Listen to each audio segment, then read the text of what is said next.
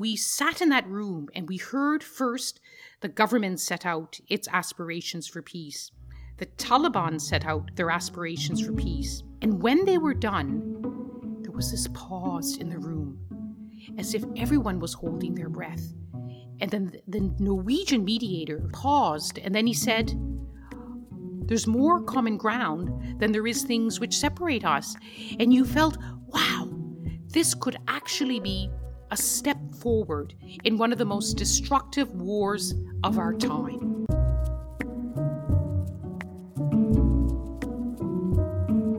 From the Oslo Forum, welcome to the Mediators Studio, a podcast about peacemakers, bringing you stories from behind the scenes. My guest today is unique in so many ways, not least because she's the only person in this series about mediators who is not herself a mediator. As a journalist, she's covered all the major conflicts of our age, from Syria to Afghanistan to Israel-Palestine, and she's known the mediators at the heart of efforts to end those wars. Lyse Doucet, Chief International Correspondent of the BBC, welcome to the Mediators Studio. It's a great honor to be speaking with you, Adam. But most of all, it's a bit jarring for me because I feel as though I'm in the middle of a coup, that someone has taken over my seat interviewing mediators, but instead I'm answering the questions. Well, we have indeed turned the tables, but only because there's probably no one better than you, Lyse, to give our listeners an unvarnished view on mediation. In your long career, you've been at so many peace talks. What are the qualities of the great mediators you've seen at work?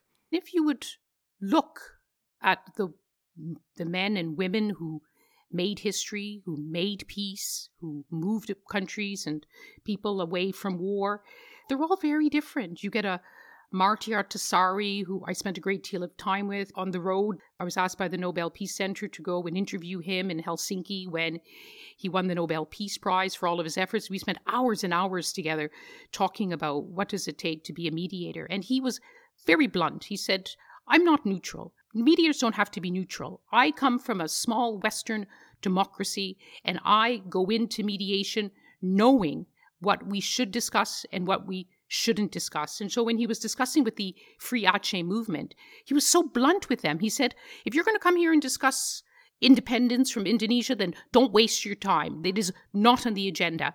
And then he would say to them, if you think that we're going to discuss independence, he said, well, you go back home and you keep fighting and you dig your graves. So he was very clear. And he also believed that for every conflict, there was a solution, that every conflict could be resolved. He was asked, he told me privately, to become one of the mediators for Syria. And he told me, he said, I told the Secretary General, okay, give me a plane and I will go from capital to capital. And I will see whether or not they are serious about making peace. And if they're not, then I'm not going to waste my time. And of course, he didn't take on the job, and I don't even think he got the plane. Syria has been a challenging mission for some of the most seasoned mediators. Lyse has covered all of those who've attempted to bring peace there. The first mediator was Kofi Annan, and everyone listening will have their memory of Kofi Annan. He was taken away from us, taken away from the world far too soon. His soft voice, his velvety voice, and yet inside those velvet gloves was a rock, a hard rock, a tough negotiator. And I remember him telling me that when he had to go as the Secretary General and talk to Saddam Hussein to try to avert the threat, which of course became the reality of the Iraq War, a journalist in New York asked him, "Are you tough enough to go and talk to Saddam Hussein?" And he told me, what a stupid question that was. What do you mean, am I tough enough to talk to Saddam Hussein? And he would say, you can't go in saying this is a bad man or a bad woman, bad person. You just have to go in and try to discuss with them. And he remarked at the time about how he realized that everyone was terrified of Saddam Hussein. It was like, he said, as if you were with a head teacher and all the school children. But he went in, perhaps there was a bit of fear inside him because he knew the weight of the world upon him. He knew that the United States was raring to go after Saddam Hussein and his alleged weapons of mass destruction. And so he had this huge responsibility, but he saw it as his mandate. But he was much more softly spoken. And unlike Martti Ahtisaari, I don't think he went in knowing exactly what had to be done. So he went into the Syrian conflict, and I remember him standing up at the UN Security Council and saying in ringing tones, there must only be one mediator. In other words, we have to have a coherent strategy, and I will lead that strategy so that we have one voice on this one conflict. But of course, when he resigned bitterly, saying that the Syrians weren't serious about negotiating, neither the government nor the opposition. Both believed. That was so early on in retrospect. Little did we know then how long and brutal the war would be. But also, he was deeply, deeply frustrated and angry about the gridlock in the UN Security Council.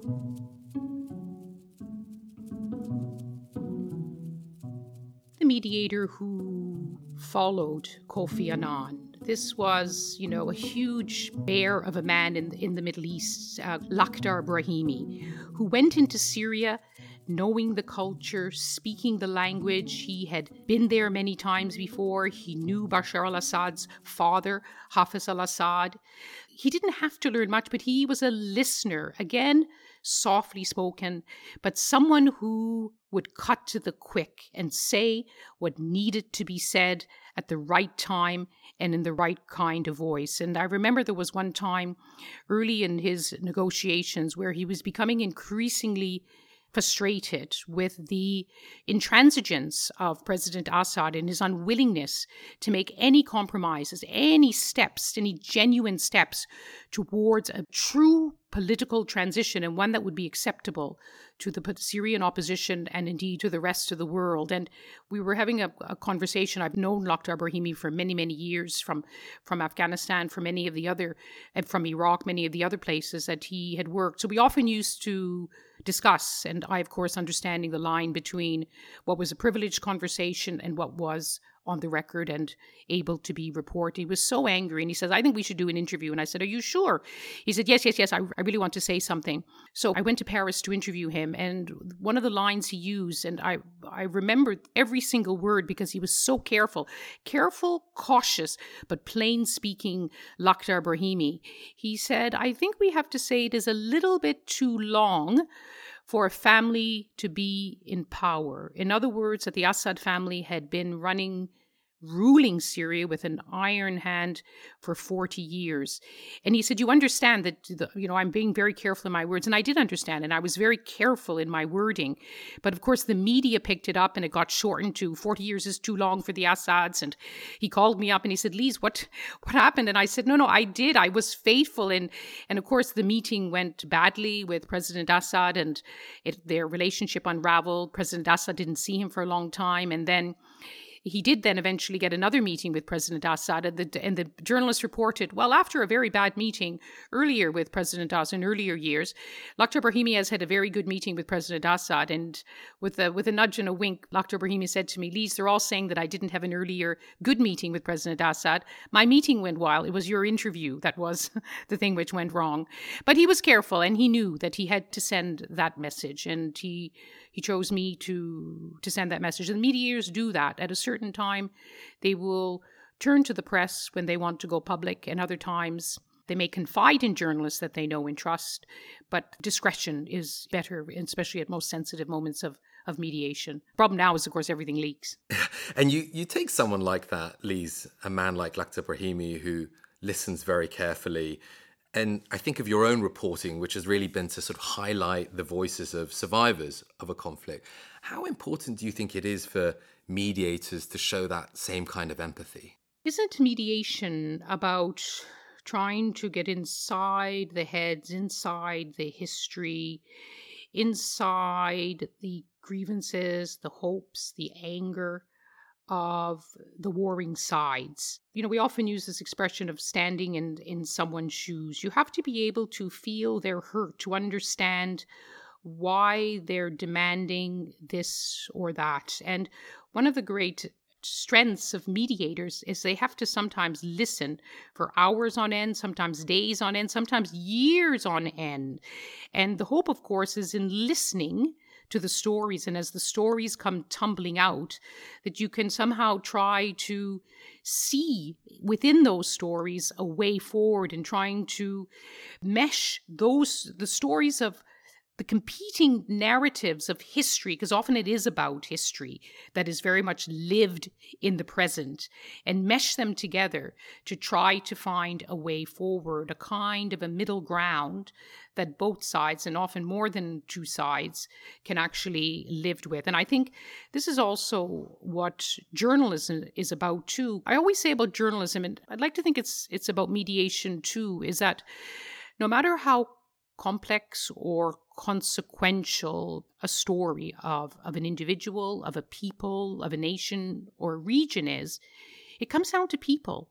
It comes down to men and women, to fathers and mothers, to families, to streets, to sometimes to grandfathers, to generations. It is a human story.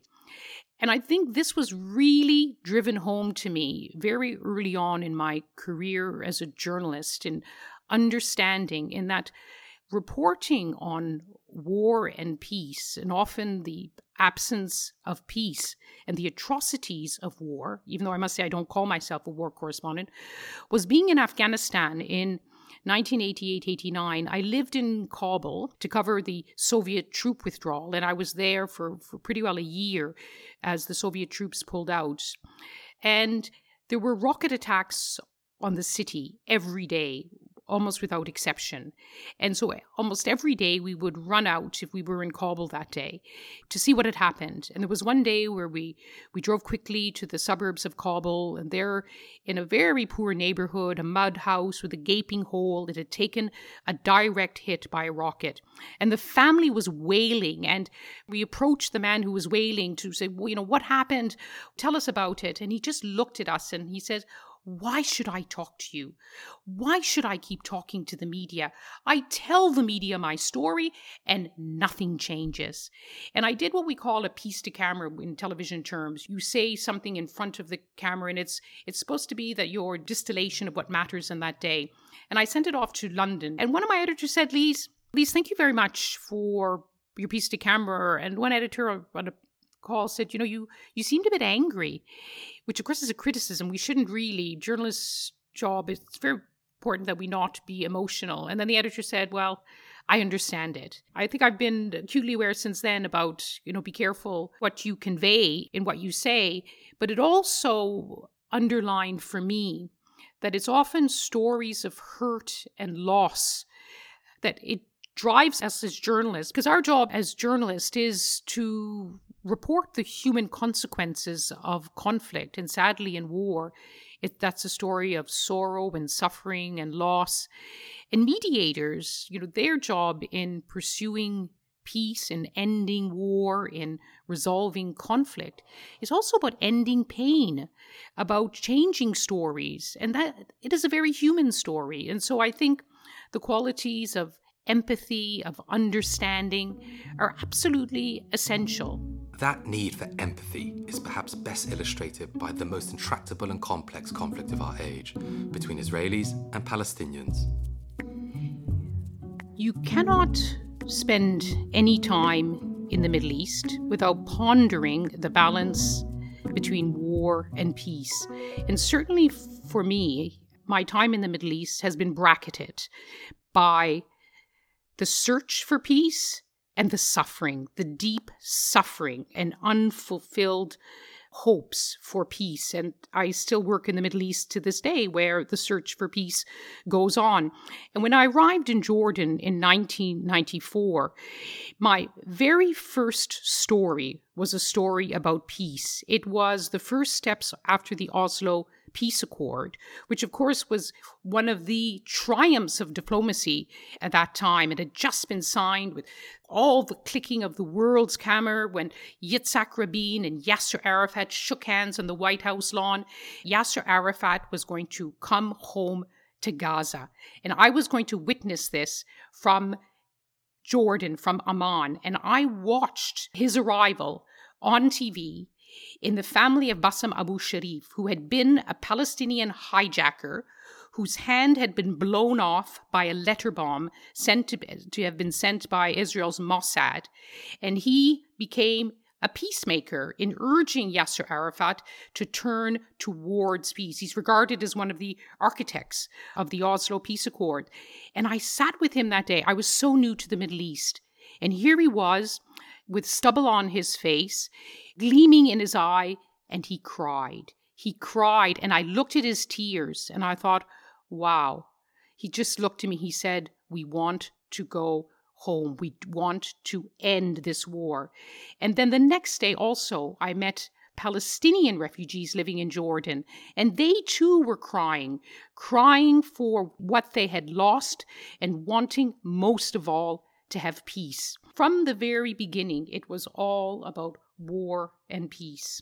And I feel it was a privilege to have been there at post-Oslo peace agreement. But of course, everyone will know, if they know anything about the Middle East, about the tortuous process where for so many years there was some peace and a lot of process, and then there was a lot of process and no peace. And of course, today there is no peace and there is no process.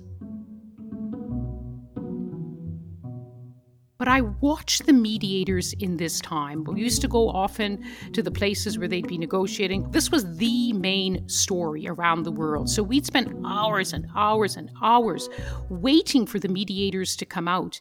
And I remember there'd be moments where they'd be in the room, locked in the room, only coming out for a cigarette or a coffee or to go to the bathroom and then going back in. And sometimes the meetings go on for like 12, 14 hours.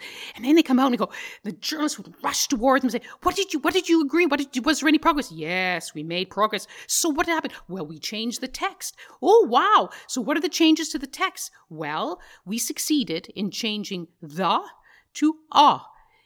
The to a? Yes, so important. And I exaggerate a little bit, and mediators listening will know that sometimes it comes down to the or the a. But I also saw the sizzle, the magic of mediation. What happens in such a long process? The whole dynamic of mediation is that the two sides should one way or another come closer to each other. They may never completely cross the line, but they will at least get to know each other's stories. And what we saw in the Israeli-Palestinian conflict in the early years was that Israelis and Palestinians, can we say they became friends? They certainly got to know each other. So after a long, hard day of shouting across the table, there'd be moments where they would meet in the hotel lobby or in the hotel bar. There'd be laughter. There'd be slapping on the backs. There'd be jokes shared. Their families celebrated together. And they lived through this process together, which is why when things broke down, it became so painful, because they felt betrayed. And there was a moment when the labor leadership in Israel, the greats of Yitzhak Rabin and Shimon Peres, who were very, very much, in their terms, committed to peace, and it went to the Likud. And I interviewed Hanan Ashrawi saying, well, what's it going to be like now? Because you're going to have to be negotiating with the people who were not part of the original Oslo Accord. And I can still hear her voice to this day where she said, peacemaking is about talking to our enemies and not talking to our friends. So peacemaking became bittersweet, and there was a sense of betrayal and loss on both sides. Well, Lyse, at this time of year, we'd normally be bringing those enemies together for the Oslo Forum, which, for listeners at home who don't know it, I suppose the best way of describing it is a sort of gathering of the good, the bad, and the ugly of the conflict world. So you've got government negotiators there, armed group leaders, the mediators who sit between them, and often you, Lyse, interviewing them in the real-life mediator studio. What are the moments from years gone by that stick out in your mind? There have been so many memorable moments, including moments which were absolutely breathtaking, moments where the room was electric. And for me, as a journalist invited to this forum, and I have to say that my badge of honor is that I have attended more Oslo forums than anyone else in the world. But I do that as not a mediator, and they trusted me from the beginning to come and to help with, the mediator studio. And here we are, Adam, you've taken over the studio. On the understanding, of course, that this was all off the record. But it's still my favorite forum of the year because it's not just about talking about the conflict, dissecting the conflict, the intellectual satisfaction of deepening our understanding of the conflict. It's about trying to move away from the conflict. So there's always a pragmatic, a practical, a hopeful note. And I think that's what makes it worthwhile. And there are so many moments over the years because, of course, the Oslo Forum is threaded through the successes and failures of mediation in the real world. In June 2009, when we met, it was in the wake of the end of the civil war in Sri Lanka, which hadn't come to a negotiated end with Norwegian mediation. It had come to a brutal military conclusion, and the ramifications of that are still with Sri Lanka to this day. And I can still see in my mind's eyes the Norwegian mediators at the Oslo Forum that year. And there was a pall which hung over the Oslo Forum because, of course, it's an article of faith for mediators that there is no military solution. So suddenly there was this body blow that a war of our time, and with Norwegian mediators, had not ended the way that it was felt was the best way to end it. It was a sudden jolt of reality, a very harsh reckoning. But then there were the moments that were absolutely of a different kind. And that was in 2015, where one of the most important speakers was the Colombian president, Juan Manuel Santos. And I was the moderator for the opening panel. So I was sitting on the stage and I was looking out at the audience. And he stood up and in ringing tones, he used the mantra that had been used by Yitzhak Rabin during the Israeli-Palestinian negotiations, which is, I will wage war as if there are no peace talks, and I will talk peace as if there is no war. In other words, Juan Manuel Santos, do not believe in a ceasefire because it will only benefit my enemies. And I looked out at this gathering of mediators, and in the front row were members of the Afghan government. And in the third row, at an acceptable distance, were members of the Afghan Taliban. And I could see them all taking notes. And I was thinking, darn, this, of course there should be a ceasefire in Afghanistan because lives are being lost. And I looked at the faces of the mediators because, again, for many of them, the ceasefire is the first article in the sense of building confidence, reducing the loss of life, moving the peace process forward. But here was one of the negotiators of our time saying that you didn't need to have a ceasefire. And this crackled through the whole days that we met at the Oslo Forum. Every time we'd meet, often when we had, in the buzz of the coffee room, did you hear one man say, what did you think about that?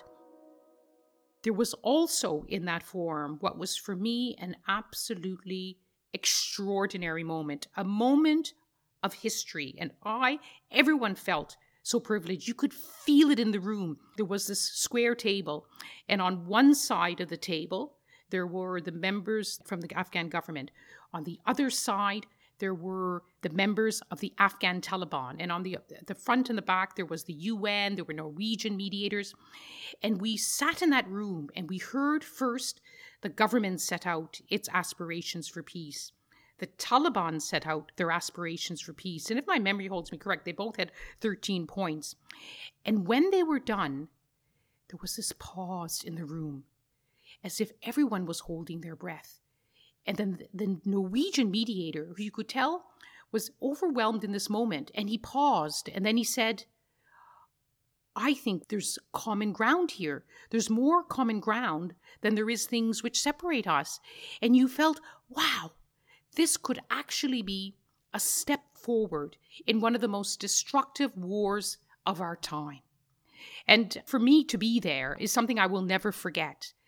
But it's also something we will never forget because it's a reminder of how fragile these moments are, because within months came the announcement that Mullah Omar, the Taliban leader, not only had he had died 2 years earlier in 2013. In other words, that the Taliban negotiators at that table of such consequence in Oslo, had been living a lie. They were representing a man who was dead, and whether they knew it or not. So they left their positions in the Taliban's political office in Qatar And then that thread, for a moment, then was cut. But that moment, the magic of that moment, fizzled out. Those are the most crushing moments. And I think they happen more often than not. And so much so, and this is one of the issues we discussed when President Santos was with us at the Oslo Forum, is that post-conflict, the phase after a peace agreement inside, is no longer recognized as the period without conflict. It is regarded as the next phase of conflict because the process of implementing the peace is as full of danger as the final moments of trying to clinch the peace. And there was another hard reckoning, which again played through the Oslo Forum, when John Kerry, the US Secretary of State, flew in and flew out in that John Kerry kind of way, tall, brimming with confidence, and full of that satisfaction that he had played a defining role in what was in 2015, 2016 regarded, and was still regarded in retrospect, as one of the greatest triumphs of multilateral diplomacy of our day, and that was the Iran nuclear deal. And he, in a rush and a roar, he talked about what it was like being at the table month after month, year in, year out, to get the deal the world wanted. Some doubted it, and that's, of course, we've seen now it's almost at the point of just hanging by a thread. He got a standing ovation. There were tears in the eyes of some of the mediators. It's often said that mediation is 500 days of failure and 1 day of success. Dr. Brahimi used to use that a lot. And the mediators know that now in our time, it's often 5,000 days of failure and maybe not a day of success. To actually touch that moment, not only did diplomacy work, but the power of diplomacy was confirmed, and its impact on the world was one of those moments that I think mediators cherish. It was such an important moment, and it was important for another reason, may I say, as well, because one of the other threads which has wound through the Oslo peace process is also the importance of getting different mediators at different tables. People with different backgrounds and different experiences and different qualities, and one of them is being a woman mediator. And there was one Oslo forum where not only was there John Kerry, but Javad Zarif, the Iranian foreign minister, was there, Federica Mogherini, the EU foreign policy chief, as well as top members of her team. They were also in one of the opening sessions at the forum. And then when it was over, and everyone retreats, of course, to the coffee room, everyone is shoulder to shoulder, ear to ear, cheek to cheek, talking to each other, whispering in the corners, discussing, laughing, sharing, drinking coffee, drinking tea. And so I made my way through these knots of people, really engaged in conversation. And there's a side room where the important bilateral meetings take place. And I looked through the glass doors, and I could see on one side of the table was the European Union delegation, which had negotiated the Iran nuclear deal. On the European side, it was all women. And the Iranian delegation, all the top Iranian negotiators were there at the Oslo Forum, and it was all men. So all the women and all the men. And when I had Cathy Ashton as one of the guests in the mediator's studio, she talked about how in her mediation, and there were many leading, Wendy Sherman was on the American side, Cathy Ashton, who of course was before, Federica Mogherini, Helga Schmidt, who was the political director for Federica Mogherini, they played absolutely decisive roles. And Cathy Ashton was in no doubt that having women at the table can make a difference. As a journalist, I don't see politics, society through a gender lens, but I do see gender as one of the qualities of our identity, of what makes us who we are. And it is important to have all genders as part of this process. Lyse, you mentioned those 500 days of failure that mediators very often experience. And I'm thinking back to Syria and the times that you've spent interviewing survivors of the conflict. If you were talking to someone who had lost their home or their family and had probably given up on mediators coming to their rescue, are we right to give them hope that one day it might not be so bad, that even if success is rare, mediation can very rarely work? That belief, which is it's the rock of all mediation. It is what drove Kofi Annan for 6 months. It is what drove Lakhdar Brahimi. It is what drove Staffan de Mistura. It is what drives Geir Pedersen now, who is the current Syria envoy. That someday, the moment will come. And Lakhdar Brahimi used to say this as well, is that the job of the mediator is just to be ready, to do everything possible to be prepared for that moment when the warring sides will say, now we want to talk. Now is the time to make peace. And that moment eluded Kofi Annan, it eluded Lakhdar Brahimi, although it started. Indirect talks started. Indirect talks continued with Staffan de Mistura, and now you have Geir Pedersen who's having the talks with the sides in the same room, finally, for the constitutional talks. That's his way of trying to approach these talks. But I have to say that sense of when a peace process is when there's hope in the process, and hope that in fact is backed up by tangible signs that this process is moving, however slowly, however uncertainly, but moving in the right direction. That is something, though are moments you savor. Another moment which Lyse savoured with a bitter sweetness was the first round of talks on Yemen between representatives of the Houthi armed opposition and the ousted government, which took place in Stockholm. From the very first day, the two sides, the opposing sides, sat down together in the same room. They talked to each other. And one of my colleagues from Syria was covering those talks with me. And we almost cried, because we remembered when the talks began in Montreux, in Switzerland, between the Syrian opposition and the Syrian government, and how for years they refused to sit in the same room and talk. And I said to my Syrian colleague, we met in the lobby of the hotel, when we were covering the Yemeni talks, and I said, oh my goodness, I said, it just feels like Montreux.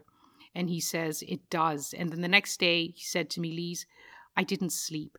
I didn't sleep at all last night because I was so upset, because it reminded him of just how hard it was to make any progress at all on the Syrian track. So, Lyse, after 4 decades of reporting on wars, do you ever allow yourself the luxury of optimism? When I began covering conflicts, I used to fall back on Antonio Gramsci, the Italian Marxist, who used to talk about optimism of the will and pessimism of the intellect. And then when I decided I should update, more of a Cold War mantra, I fell back on Archbishop Desmond Tutu, who used to say in the lovely, inspiring way that only Archbishop Desmond Tutu can, about how we are prisoners of hope. But of late, I've been thinking of my dear friend and really a respected mediator, Ghassan Salameh, who put every effort of his being and his intellectual prowess into trying to make peace in Libya, so much so he collapsed. When I asked him in the mediator's studio how he describes himself, he says, I am very active pessimist. And that is to say, things can and will go wrong. But as a mediator, you will be as active as possible to ensure that you can try to put it right. Well, at a time when the world is facing so many challenges, Lyse, I think we need that spirit of optimism that we try no matter how large the challenge is. Thank you so much. It's good to talk to you. I think you should take over the mediator studio. I couldn't possibly. That was Lyse Doucet, Chief International Correspondent of the BBC in the Mediators Studio, a new Oslo Forum podcast brought to you by the Centre for Humanitarian Dialogue and the Norwegian Ministry of Foreign Affairs. I hope you'll join me in the Mediators Studio next time, when my guest will be that active pessimist that Lyse mentioned, Ghassan Salameh, talking about why he took on Mission Impossible mediating Libya's civil war and how he nearly lost his life in a Baghdad bomb. And if you've enjoyed your time with us in the Mediator Studio, please subscribe wherever you get your podcasts, and please do recommend it to a friend. You can also find them at osloforum.org. And please feel free to continue the conversation with me on Twitter at AdamTalksPeace. For the moment, that's all from me, Adam Cooper. Thank you for listening.